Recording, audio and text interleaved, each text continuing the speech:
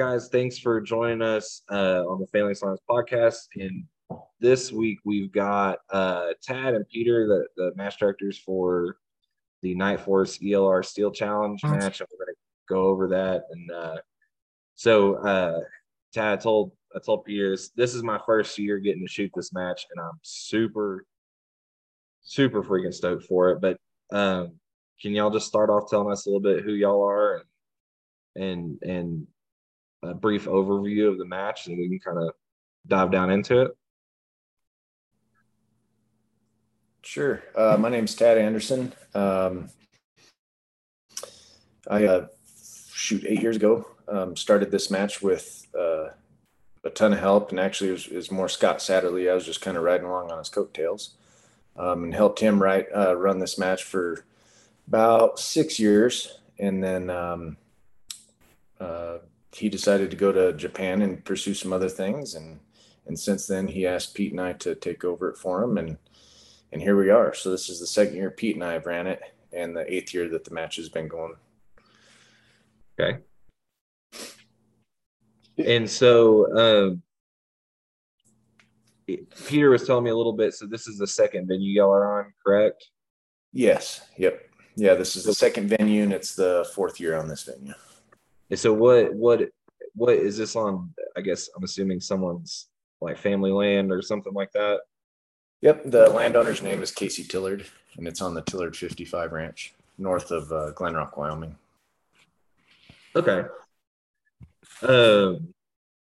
And so from I was telling you, so I shoot a lot of PRS, and from what I can tell, this is at least stage wise somewhat similar to PRS, except that it's all prone and a lot further distance. That's somewhat a good simplification. That's pretty good simplification of it. I haven't done the math this year to see what our average target distance, but it's usually around in the 11 to 1,200 yard range average. 11 to 1,200. Okay. And so what's the? Can you give me like the distances? Like what's do you think is probably the closest and farthest? The closest target is in the 700 yard range, and then the first target's just over 2,100. Just over 20. 6% T-Rex or something like that. Yeah, something like that. I was working on the Course of Fire earlier, and I think that's what it says. There's a 6%, a 10%, a 12%, and like a 15% T-Rex. Yeah, none of that's been confirmed. That's just kind of average. I can appreciate the confidence in that scale, though. Okay, so seven. So this is what really intrigued me. So like PR, do y'all shoot PRS or have y'all shot PRS? Yeah, we've both done that for I don't know 10 or 12 years probably. Okay, so and I guess that's what really intrigued me. I shoot to I don't know, I guess 1,000 yards pretty regularly, but shooting to double that is kind of a whole different ball game. So, how did y'all come? I know Scott was involved early in this, but how did this come to be? So, I had just started shooting PRS a few years before, and I knew nothing about anything. And I was working for a ranch south of Casper, and the venue or the ranch that I worked at, I thought would be a great venue to have a match. And so at the time I'd contacted the Precision Rifle Series and just said, hey, this is what I do. This is where I'm at. I want to hold some of these things. And they said, well, let's put you in contact with Scott Satterley. He's kind of the guy that's closest to your neighborhood. And so they got me in touch with Scott, and he came out, and we spent a few days together driving around the ranch and looking at it. And he was telling me about this match that he'd been kind of wanting to do, but there was never anywhere where he could do it. And so we put this thing together, and it is what it is now. That's just kind of how it started. That's awesome. Okay, so can y'all kind of walk us through like an example stage of what that process is going to look like, and how it's going to work. You want that one, Tad, or you want me to get it? Go for it. I should maybe pull the course of fire up and look at it. So the stages are our dead target format. So you get up to 2 rounds on each target, and there's up to 4 targets on each stage. If anybody's shot NRL Hunter, this is where that came from. You know, Scott was pretty involved with that league and standing it up, and this was something he believed in, and he, you know, kind of started with the ELR. But so the 4 targets on a stage, 2.5 minutes. You engage them near to far. If you hit the first target on the first round, you're done shooting at it. If you miss it, you re-engage it. If you hit it, you get a lesser point value. It's 2-1 scoring, so it's 2 points for the first round, 1 point for the second. So if you miss it and you get on the second round, you get 1 point. If you miss it, you just move on to the next target. You're done shooting at that one. And then you would work your way through the entire 4 target array that same way, engaging each target with up to 2 rounds near to far. If you were to clean a stage, you would, you know, it would only take you 4 rounds to do it. With it being, with the distances that we're dealing with, I mean, it's really tough to stay on 4 targets between 12 and 1600. The wind, you know, a very small wind shades. Most of the targets are 2 MOA. Some of them are even a little better than that. But even 2 minutes of wind at that kind of distance, you know, it doesn't take very much change in wind to push you off one side or the other. Right. Okay. And so do all of this, are all the stages 4 targets? No, not all. There's several of them that are 3 targets. Let me pull it up here. Come on. My computer hates me today. Yeah, you're good. Oh, it's been awful. I literally retyped the entire course of fire to get bigger sheets so we could display it on the stages.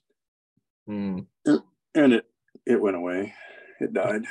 So now I got to type it again. Let's see.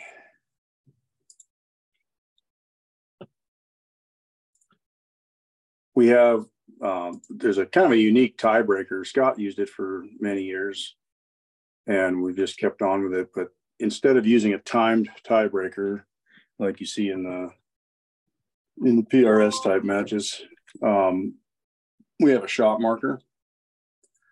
And so it's set up about 1,000 yards, and you shoot a group through that shot marker. It's for score, but your group size is used instead of a time. So then in the event of a tie, the guy with a smaller group wins. Okay. So that was one of my questions, was, is there a tiebreaker? So how many shots are we shooting for a group? Well, it kind of depends. You have to have at least 3. So we have a confirmed target that you engage, and you have to hit it. And basically the purpose of that is to ensure that you're not shooting the electronic gear. Gotcha. Willy-nilly. So the confirmed target and the score target are the same size, same distance. They're just displaced laterally slightly so that you can get on that target, make sure you got a good solid wind call, then you move to shooting your group. I think that's an 8-round stage. You get 6 rounds for score. Okay. So, and they are for score. So you don't want to just burn 6 and, you know, try to get the best group. The points will get you a higher place than that tiebreaker will, obviously. So you don't want to give up points. Okay, so it's just an electronic type target that counts for the. It is. Yeah, there's an actual steel target that you're engaging for point value, but then your bullets pass. It's just a few feet in front of that. Your bullets pass through the electronic measurer that measures your group size. Okay, gotcha. Yep, that's super cool. They actually use the same thing, and they score whole bench rest matches off of these things. where they don't do pasties anymore. They just shoot groups through the electronic screen. Huh. Okay. And so roughly at 1,000 yards. Yeah. Hold on, I can actually tell you. I've got it pulled up now. $9.99. $9.99. All right. Yeah. What so I knew when we threw it out there, it was close to that, but Ted actually got a good measurement on it the other day. So.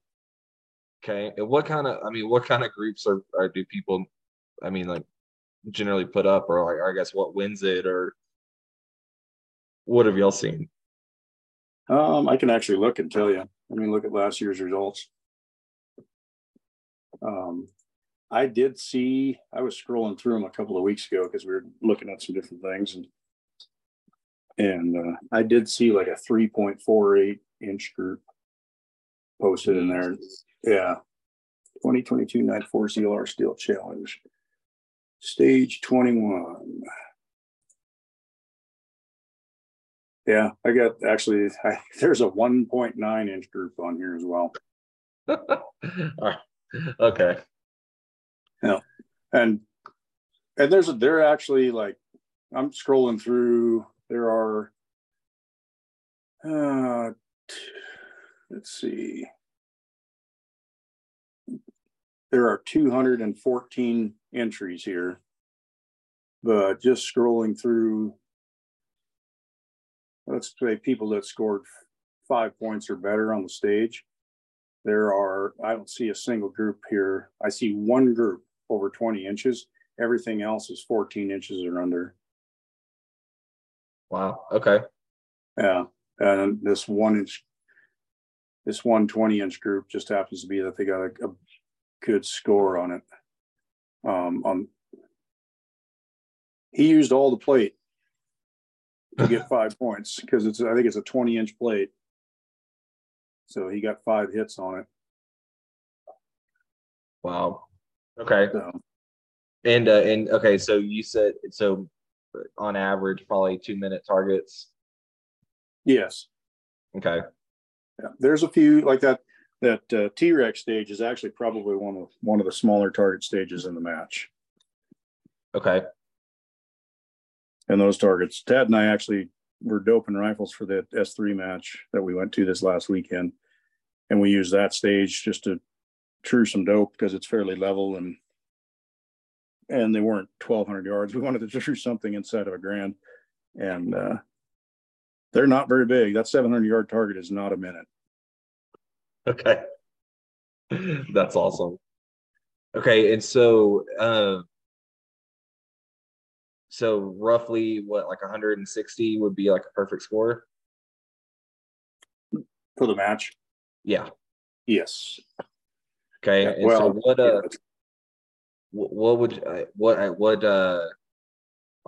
so we'll get into the team a little bit, but on like an individual level, what's top score? Where's where people kind of ending up at? I'm looking right now. So last year we had pretty mild conditions. I don't think we shot over maybe 12 miles an hour all weekend, which, wow, that third year at that venue, definitely the lightest winds we've ever seen. And the guy who won the individual shot 129 points. So what's that for a percentage out of 160? Very, very, very sporty.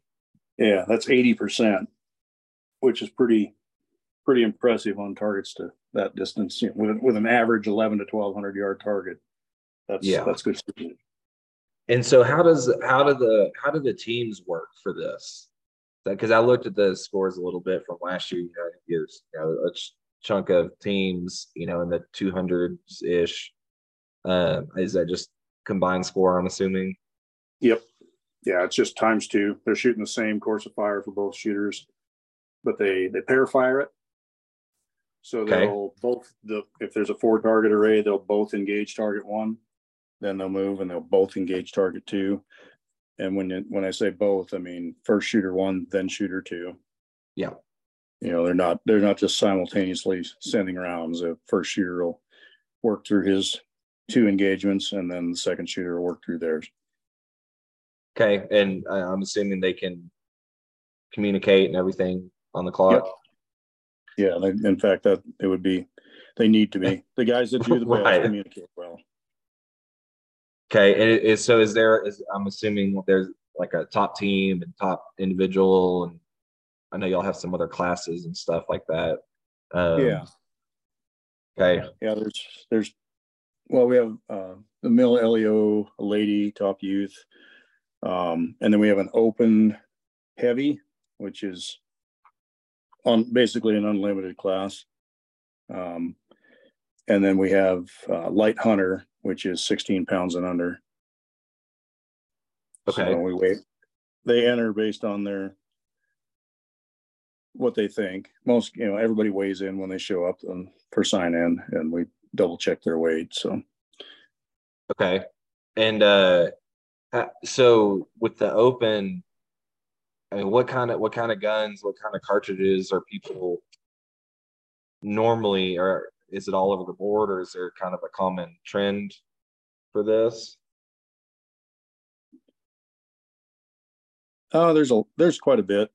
We've had guys shooting dashers. We've had guys shooting 375s and 300s and 416s, and you got a bunch of the really big guns, but I think Tad talked about this. The 6.5 and the 7s kind of run the match. Wow. Okay. There's less recoil to deal with. Not to say that the 300s don't do well. They can and they do. It just depends on who's shooting them. Just mainly just getting beat up over a weekend shooting really big rounds. Is that right? Kind of okay? Yeah, man, shooting that many rounds out of a long action Magnum is, regardless of the break, more punishing than shooting that many rounds out of a heavy gun in let's say a 6.5 or a 7, even a Magnum type round. Okay. So, not to say guys are flinching, but it takes its toll physically on a person. That amount of concussion, and it's probably more the concussion than the recoil, in my opinion. Yeah, no, I mean that makes sense. Because that was one thing I went back and forth on a ton for this match, was what to shoot. What'd you land on? I'm bringing a 300 Norma. I think I gotta ask him. The top open shooter might have been shooting a 300 Norma last year. Do you remember, Ted? I don't remember if it won it, but it seems like in the top 10, there's always a couple guys that are shooting it. And in years past, I know that there's been guys that have won it with a 300 Norma. Okay. Well, I mean that at least makes me feel a little better.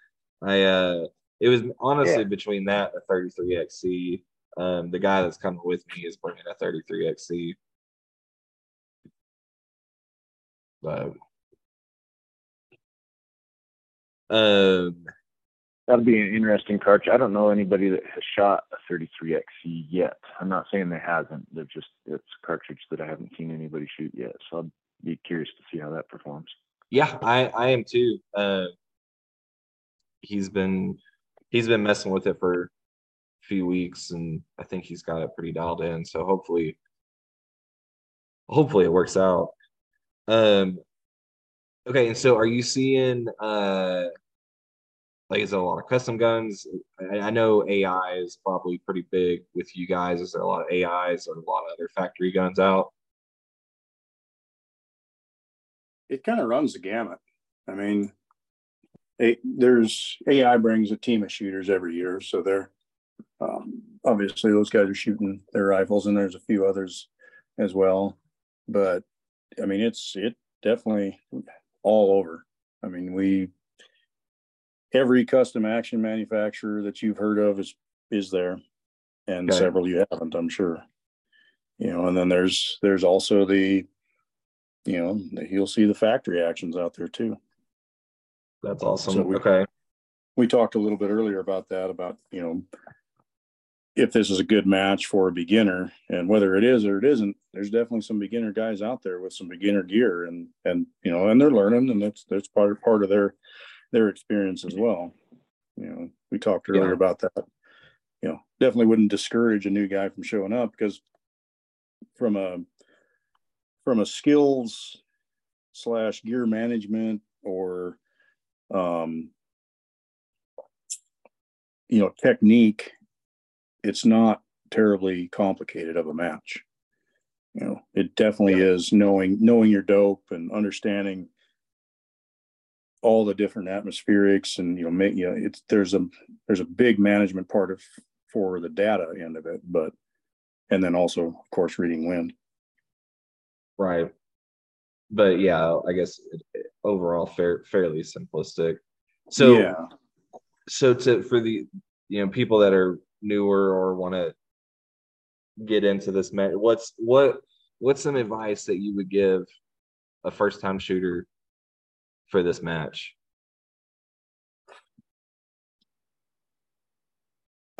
Tab? That's a good question. I don't know.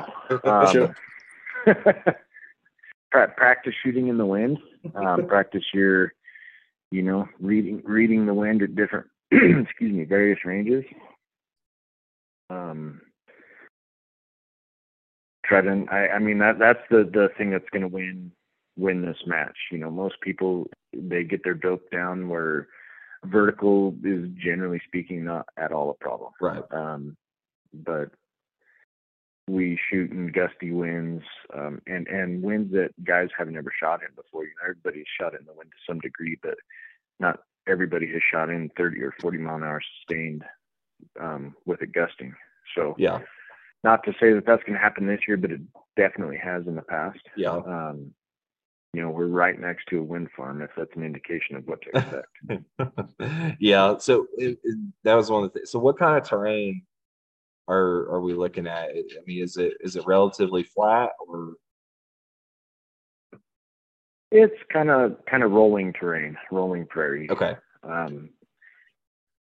No real major hills, but we are kind of right up next to a mountain range. I would just say that the Casper Mountain is probably 10 or 15 miles to the south, which kind of creates a wind funnel for sure. So the other thing that we do that's unique to this venue is we shoot. It's probably close to a 270 degree course of fire. So the first few stages you might have a right to left. The next few stages you might have somewhat of a headwind. The next few stages you might have kind of a left to right. And maybe the last few stages you might have somewhat of a tailwind. So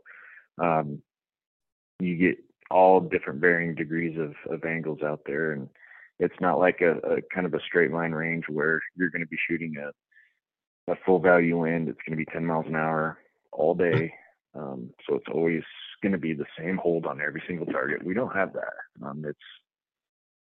It's pretty unique that way. It's truly tests your abilities to check the wind. That's awesome. Do y'all is there much panning within the stages?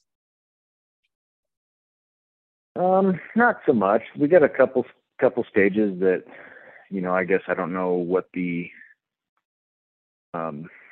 whole, how many degrees you're traversing from one target to the next, but it's probably no more than 10. Okay.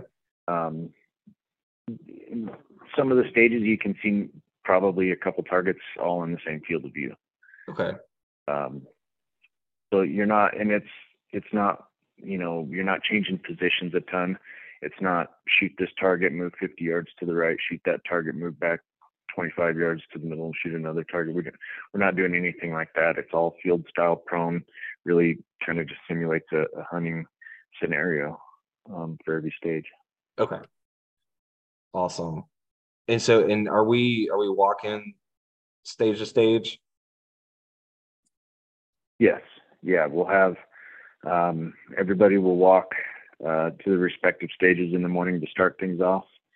And we do have a trolley that we'll have set up that will trolley our shuttle shooters back from kind of the north end of the course down to the south end of the course. That would be, that'd be a pretty big walk. So we are providing that for people. Awesome. You're walking, at no more at any given time would you walk more than a couple hundred yards to a stage. Oh, okay. Yeah, that's not bad at all. They're mostly pretty close. 75 yards mostly. Some of them are even closer. We've got a couple spots where stages are, 20, 30 yards apart. Okay. That's awesome. Yeah, I was one the guy that's coming with me. He almost brought a 408 shy tack, but it weighs like 40 pounds, and he didn't want to huck it around everywhere that he was. And then the ammo weighs another 100. Uh, Then the ammo weighs another 100 pounds. Yeah, no kidding. Yeah, I'm kind of glad he decided against that one. That just would have been a lot. So when is the course of fire going out for the match? This afternoon. I'm working on it right now while we're talking. Gotcha. Okay. I mean, it's been written for quite a while, but putting it in a format that's easy for people to print, doesn't take a bunch of paper and that kind of thing. And also, we'll have it posted on each stage. So, I mean, if you look at it in the email and you're like, okay, whatever, you won't even have to have a copy with you at the match. It'll be posted. There's ROs on every stage that will, get you up to speed if you, if for some reason you're missing some detail. One thing that we do, and this is something Scott started, is, Scott understood time management for a match and how if you stop and give a 20 to 30 minute brief, find targets, range targets to every squad, it adds a lot of time to the day. So the way this match has run since he started it is you shoot and you move. So when you're done with the stage, you get your brass gathered, you get your gear picked up, whatever, and you go to the next stage right now. You don't wait for your squad, because there's still half a dozen guys still shooting that stage when you roll up behind them. Yeah. This is what we do anyway. If you're shooting a PRS match, nobody wants to go first. You want to watch somebody shoot it. You want to watch wind. You want to practice getting your targets, your landmarks and such for target location, all of that. You don't want to go first. You want to kind of get in that little mindset of here's target one, here's target two, and your transitions are clean. And no one is first. The only guys that are first are the ones that shoot the stages first thing in the morning. And after that, the stage brief is you watching the half a dozen guys in front of you shoot it. Okay. And it saves a ton of time. Obviously, we're not going to leave anybody hanging. If you have questions that need answered from the RO when it is your turn to shoot, but pay attention. They've probably been asked 6 times before you got there. Yeah. So, and yeah, I mean, it makes sense and how many? 300 something, right? Shooters for this match. Yeah, there's 290 registrations. 37 of those are teams, so we're right at 328 shooters.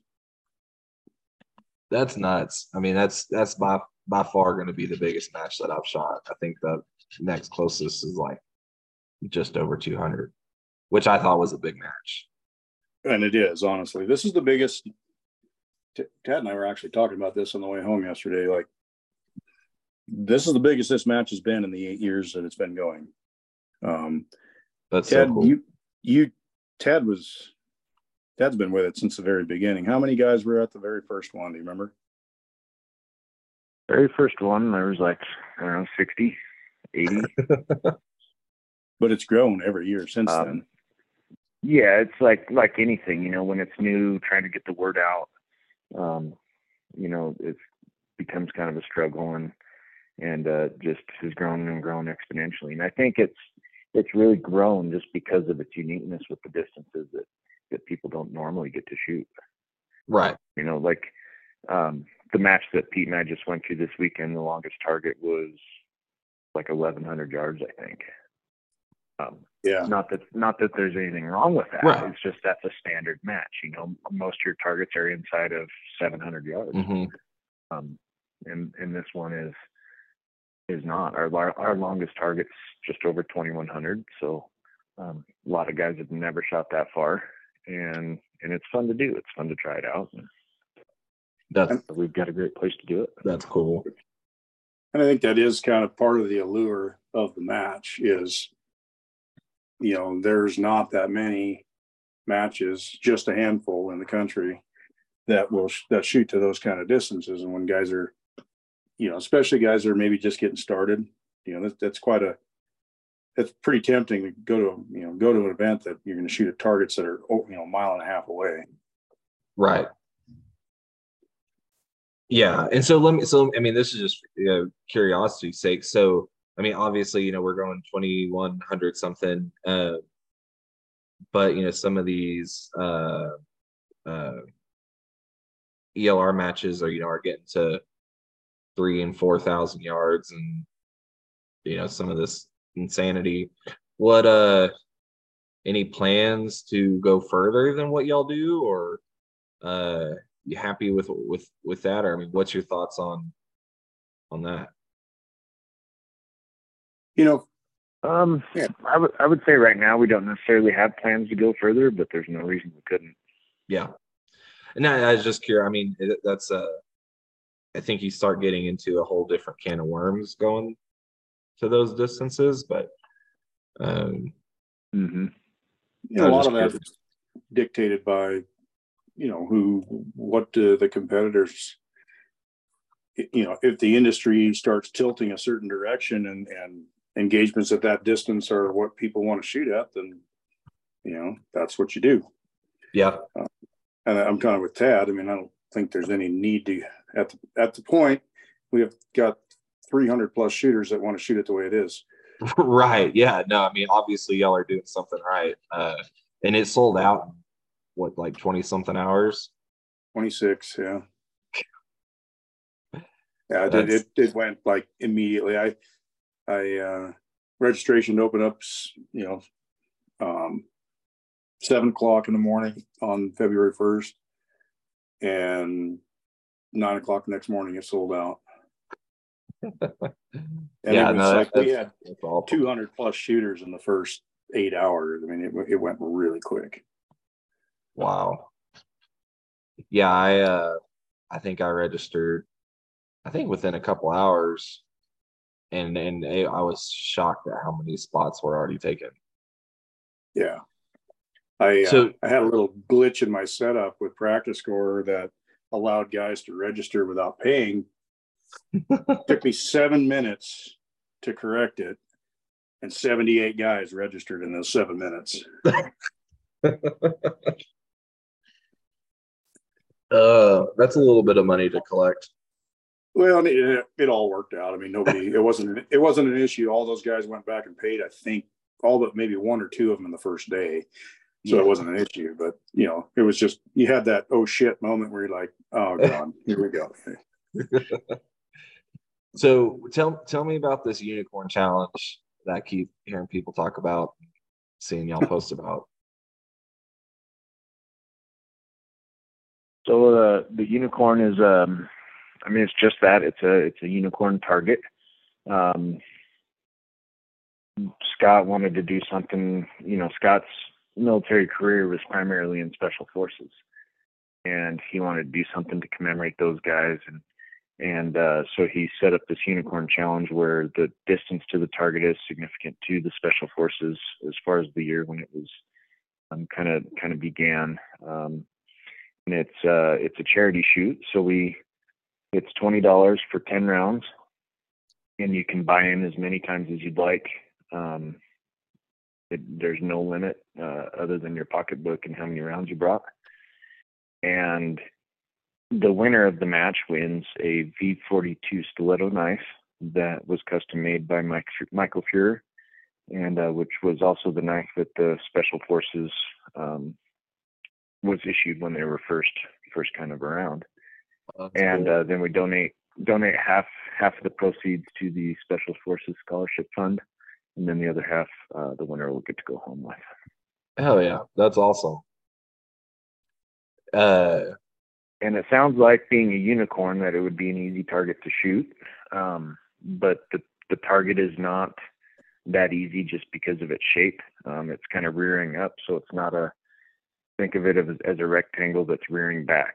So it's not that wide. It's not that tall. It's actually kind of a small target to shoot at if you think about it. Yeah, I saw the post y'all put on the Facebook page, and it instantly pissed me off. I was what kind of bullshit is this? Yeah, our work here is done. Yeah. No, I mean, I'm looking for it, but I was like, that is not an easy target. Yeah, you'd think it'd be pretty easy, especially when you're shooting at it, looking at it through your scope. You're like, man, that's kind of a good sized target, but it's only about any vertical part of it. You're only about 18 or 20 inches wide. It's not that big. So it's a challenge for sure. Yeah, I saw. I probably looked at that picture for 2 or 3 minutes trying to figure out where the widest part of the target was, and I just accepted that it all was gonna suck to try to hit. So just embrace the suck. Yeah. Everybody. The good news is when you figure it out on your first 10 rounds, we'll let you buy in another 10 exactly. rounds. How many hits does the winner usually end up at? I don't honestly remember. Do you, Ted? That's a good question. It varies from year to year. There was one year where there's a pretty good grudge match competition going between 2 or 3 guys, and they just were standing there watching each other, and one guy'd buy in and he'd get 2 or 3 more hits, and dadgummit, so the other guy'd sit down and spend another $20. He'd get 2 or 3 more hits, and it just went back and forth till nearly dark. Yeah. And I want to say that those guys that year, I want to say there was 30 or 40 hits on it, but I would say it seems like last year there wasn't quite as many, maybe like 10 or 15.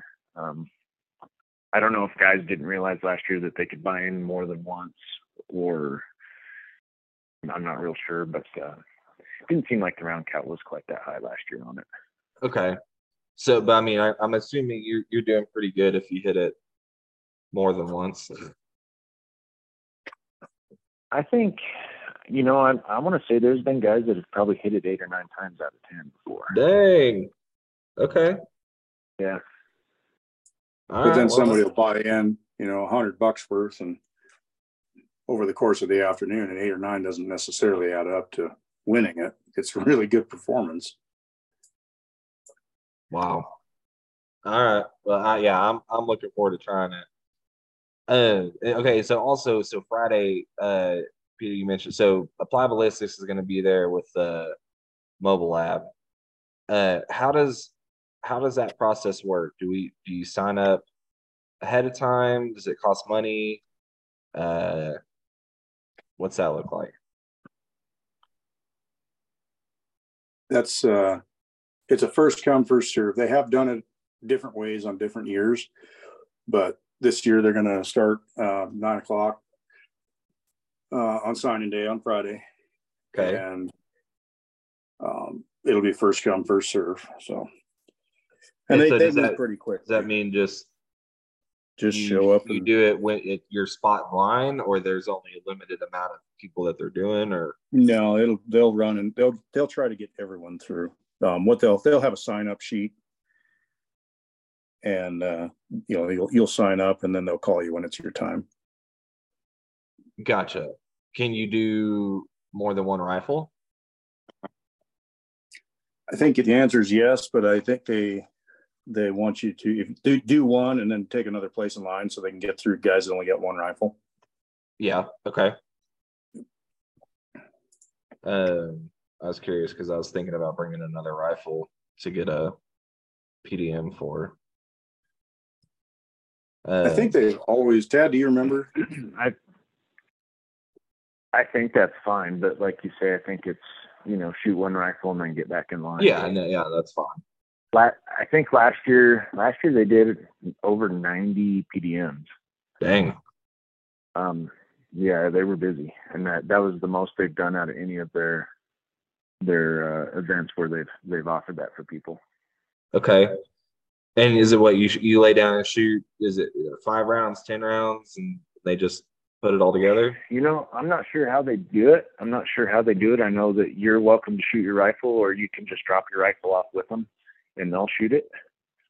But I honestly don't know the process behind it. I've never had time to go do it myself. I watched it a little bit last year, and I know they want to make sure that they get X number of rounds with the radar catches it and gets good signal all the way to termination.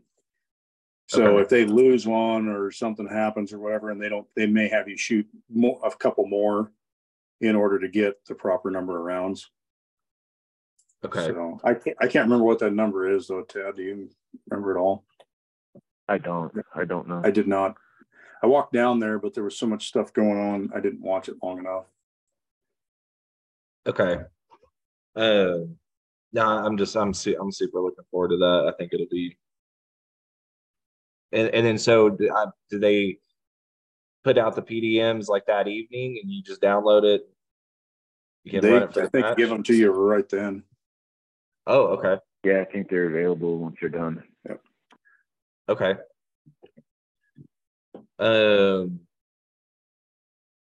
Let's see. I'm working my way through the list. Silencers is primarily brakes, primarily cans. What are people doing? Primarily. I think on this match you see primarily brakes, just because guys are bringing the bigger guns. Okay. I think you're probably going to see that primarily suppressed on the teams, just because it's nicer being a team shooter to shoot a suppressed rifle versus a broke rifle. But that's not, doesn't mean guys aren't going to do it. So, but because of the bigger guns, you're going to see mostly brakes. Okay. And what about spotting equipment? Like when you're, like when you walk up to a stage looking for targets and watching other guys, are mainly spotting scopes, or people bring binoculars, or does it help to have something with a reticle? You definitely see both. I think if you're going to get away with, or try to get away with just binoculars, at least a 12 power binocular is going to be, I think, kind of a minimum. Okay. 10s would probably be all right. You could probably get away with it, but I would say at least 12s. 15s would probably be nice, but if you're going to go with 15s, you better bring a tripod to put them on. Yeah. Okay. A lot of guys, almost everybody's bringing a spotting scope these days, and those definitely help. As far as having a reticle in the scope, I don't see it being a big advantage, just because I don't know if, the guy that's shooting, you don't know what he's holding for wind. So what good is it for me to say, or to find out, that he shot a mil left? Yeah.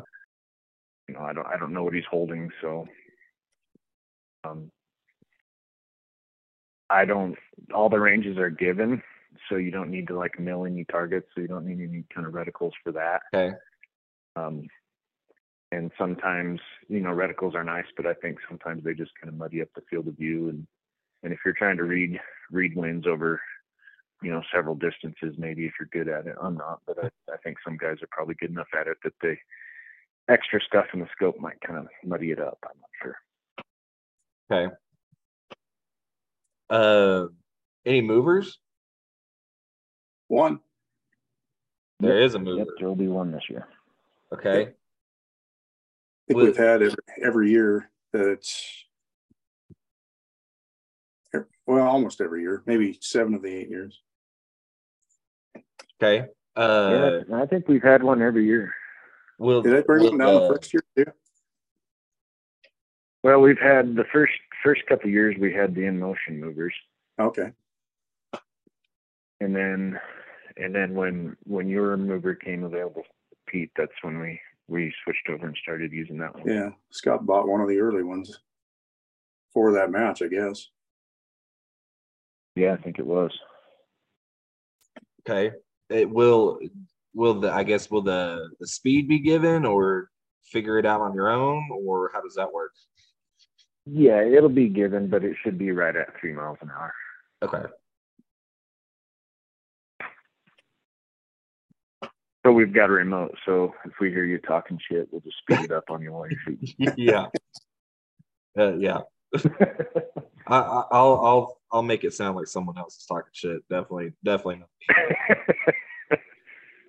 Okay, so Peter, before tag on, you were saying you MD a lot of matches. What's it like putting on a match this size, this many people, that kind of distance? I mean, obviously it's got to be a tremendous amount of work. But I mean, like, when do y'all start working on this? And I mean, Basically, right.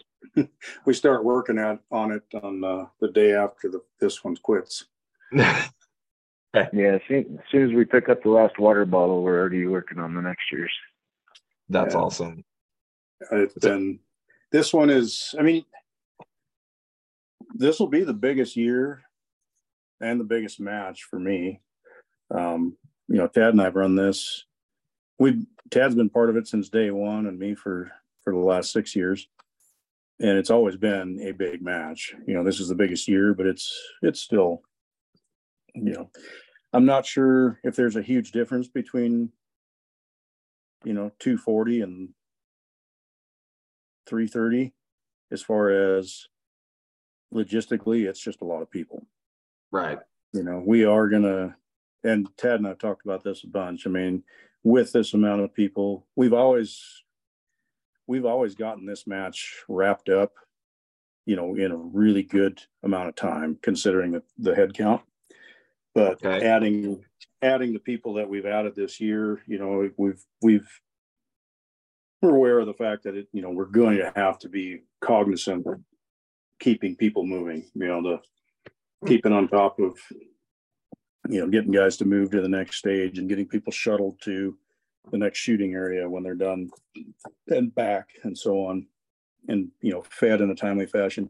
In years past, you know, we've done a few things just to help with flow and to make sure that we don't have, this is something that Tad and I both, I mean, I say I've run a lot of matches, but Tad and I have probably run most of them together. You know, we work the Heart Mountain Challenge every year in Cody. It's my hometown, but you know, Tad's been there every year. It's gone on, and he runs half the match on that too, because we have separate courses that are separated by a little over a mile.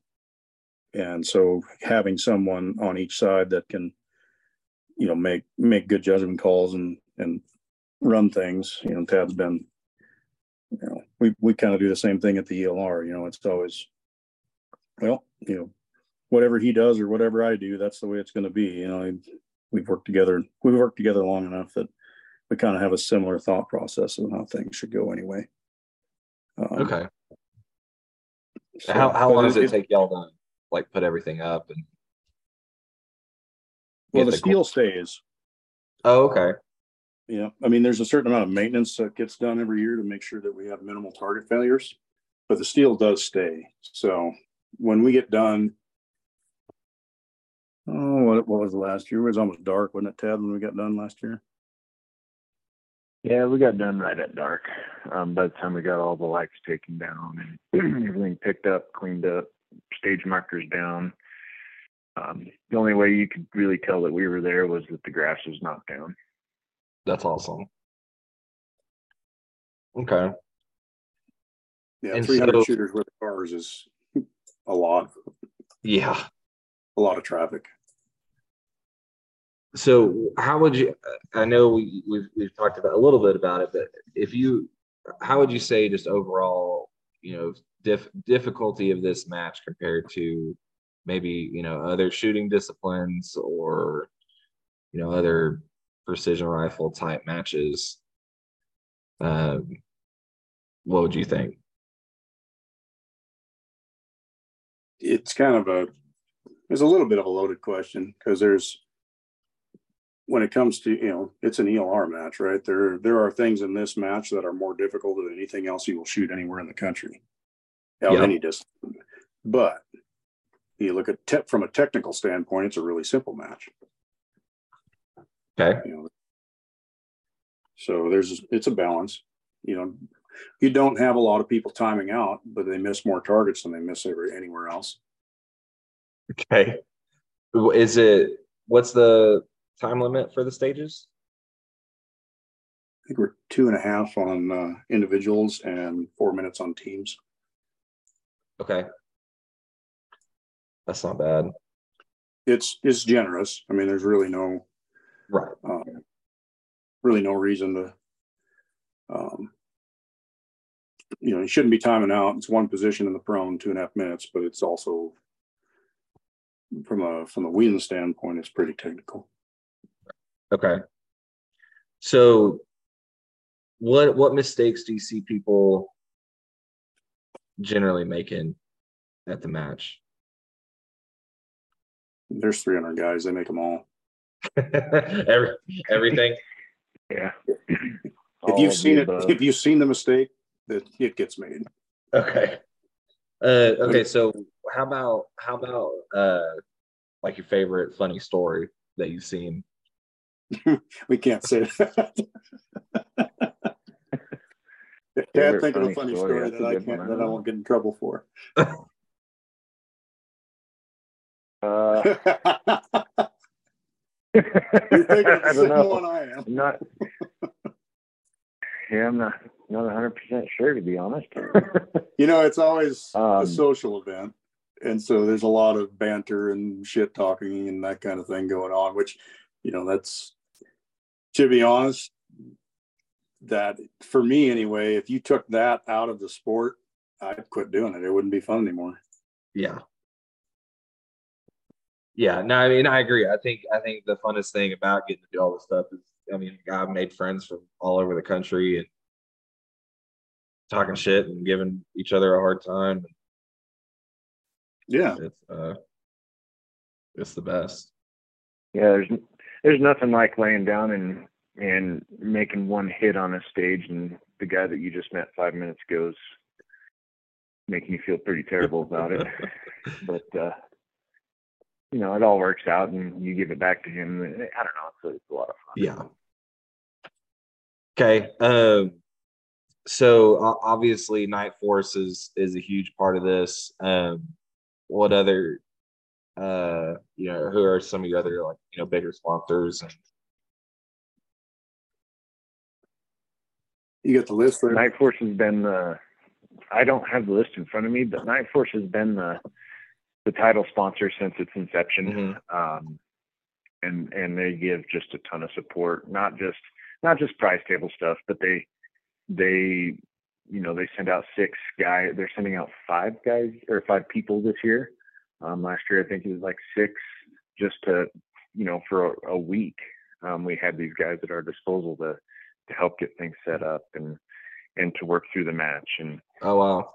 And that's a huge commitment on their end, and it's we couldn't do it without them. I mean, that's a bunch of extra help that we got to have. Yeah. AI has always been a big sponsor. Barrett's been a big sponsor.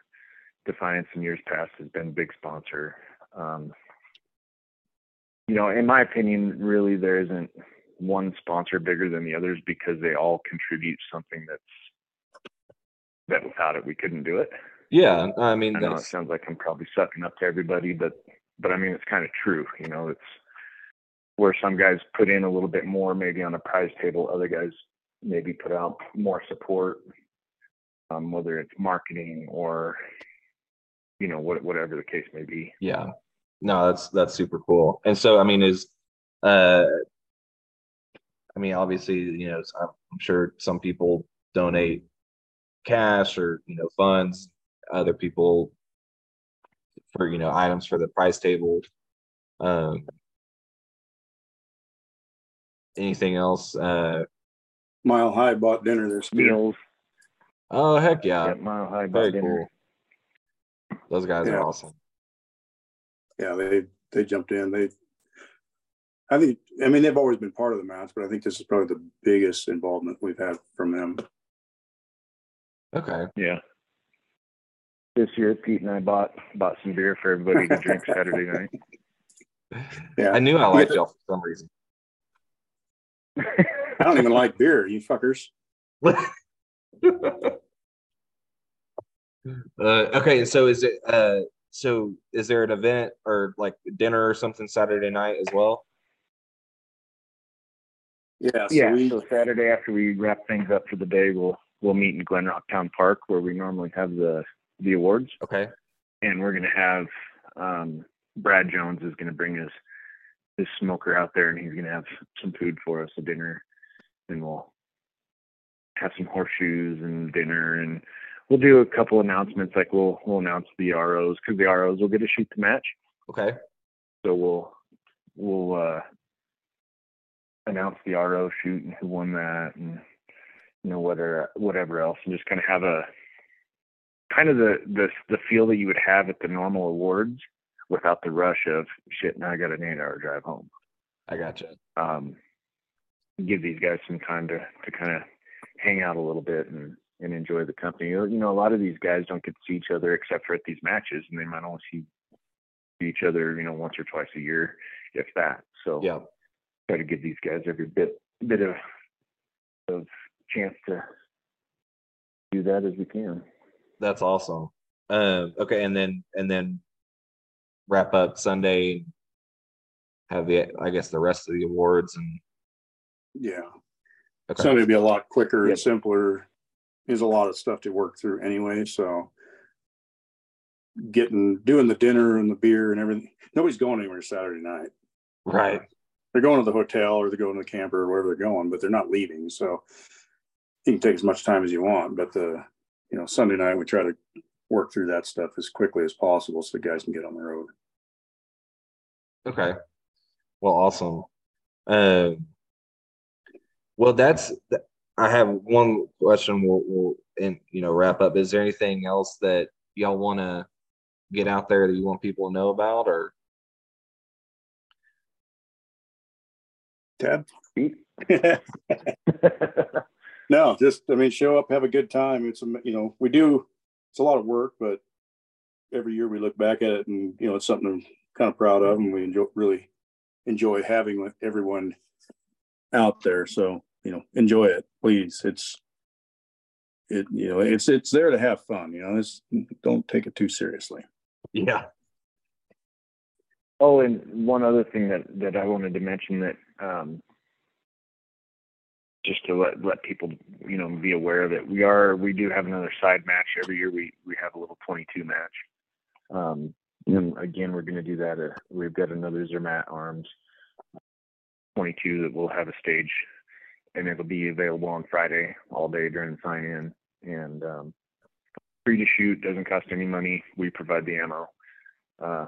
So come on out and shoot that. And I think the winner gets a certificate for an action, or it might be a barreled action. I don't recall. But that's awesome. So unicorn and 22 stage. Yes. Hell yeah. Okay. Well, I will say, like I said, it's my first year, but this is probably the match I've been looking forward to the most all year. So, y'all's reputation is very good, and I'm really excited to get there and take a whack at it. So I appreciate it. It's a good time. You'll enjoy it. Well, awesome. Well, so I'm gonna start something new, and y'all are gonna be my guinea pigs. But y'all need, or I'm gonna ask y'all to nominate someone to be on the show next. So who would y'all recommend to have on the podcast? You want it to relate to anything and everything, or the ELR, or what's your the shooting industry? Outside of that, I really don't care. Someone that you think is interesting or has knowledge worth sharing, or funny, or whatever the case may be. Chris Davis. Chris Davis. Yeah, maybe. I don't know. I'm trying to think. We talked a little bit about WPR earlier. I was trying to think of somebody who's, Chris is super involved with that. Handles a ton of the prize table stuff for them, and he's just been a true ambassador to that league, to the sport in general. On every level, he supports prize tables. He's also one of the MDs for the KARG ELR match. Okay. So actually, maybe it makes sense. Chris Davis and Brett Dorland, they worked that match together. What was the second name? Brett Dorland. Can you spell that last name for me? DORLAND. Okay. Yep. Awesome. Tad, do you think of anybody else? I mean, that popped into my head because they ran an ELR match. Yeah. Man, there's just so many people that are worth talking to and having on the show. It's hard to pick any one. Well, and to be honest, it's a newer podcast, so I haven't had a ton of guests on yet. So I'm open, getting to talk to people from all different parts of this. This industry is so much fun. So I will. Whoever you think, I'm totally happy with it. Another one that they're just good people in general, and because they've been super helpful, is any of the guys from Nightforce, whether it's Deegan Bowman or Tim Watkins. Any of those guys would be good to talk with too. Yeah. Tim Watkins. What was that first name again? Deegan Bowman or Bowen. Okay. He'll probably introduce you at the match if you want to. He'll be one of the guys. Yeah, that'd be at the match. Okay, yeah, I don't know these gentlemen, so I'll probably reach out to y'all. Get in contact with them, but I definitely appreciate it. Well, awesome, guys. Well, anything else that y'all want to cover? Drink all the beer because we don't want to take it home. Twist my arm. Bring 20s and extra ammo. Yeah, exactly.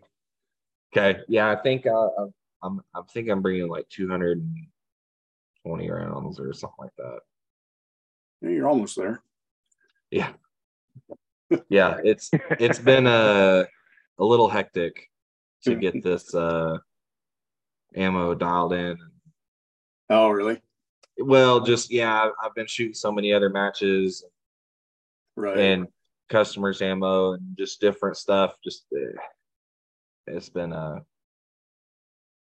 I finished my load development Saturday, so it's fresh ammo.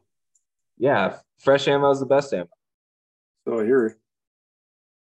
But well, awesome, guys. Well, I sincerely appreciate it. I look forward to meeting y'all at the match. I'm gonna get some certificates printed up.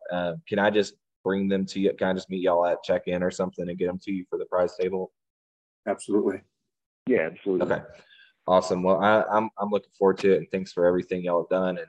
And we'll see you Friday. Awesome. I'll have the cores of fire out to you in the next couple hours.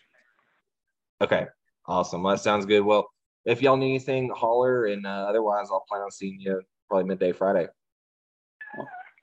Appreciate it. Yeah, sounds awesome. good. Thanks, guys. See ya. You bet. Thank you. Thank you.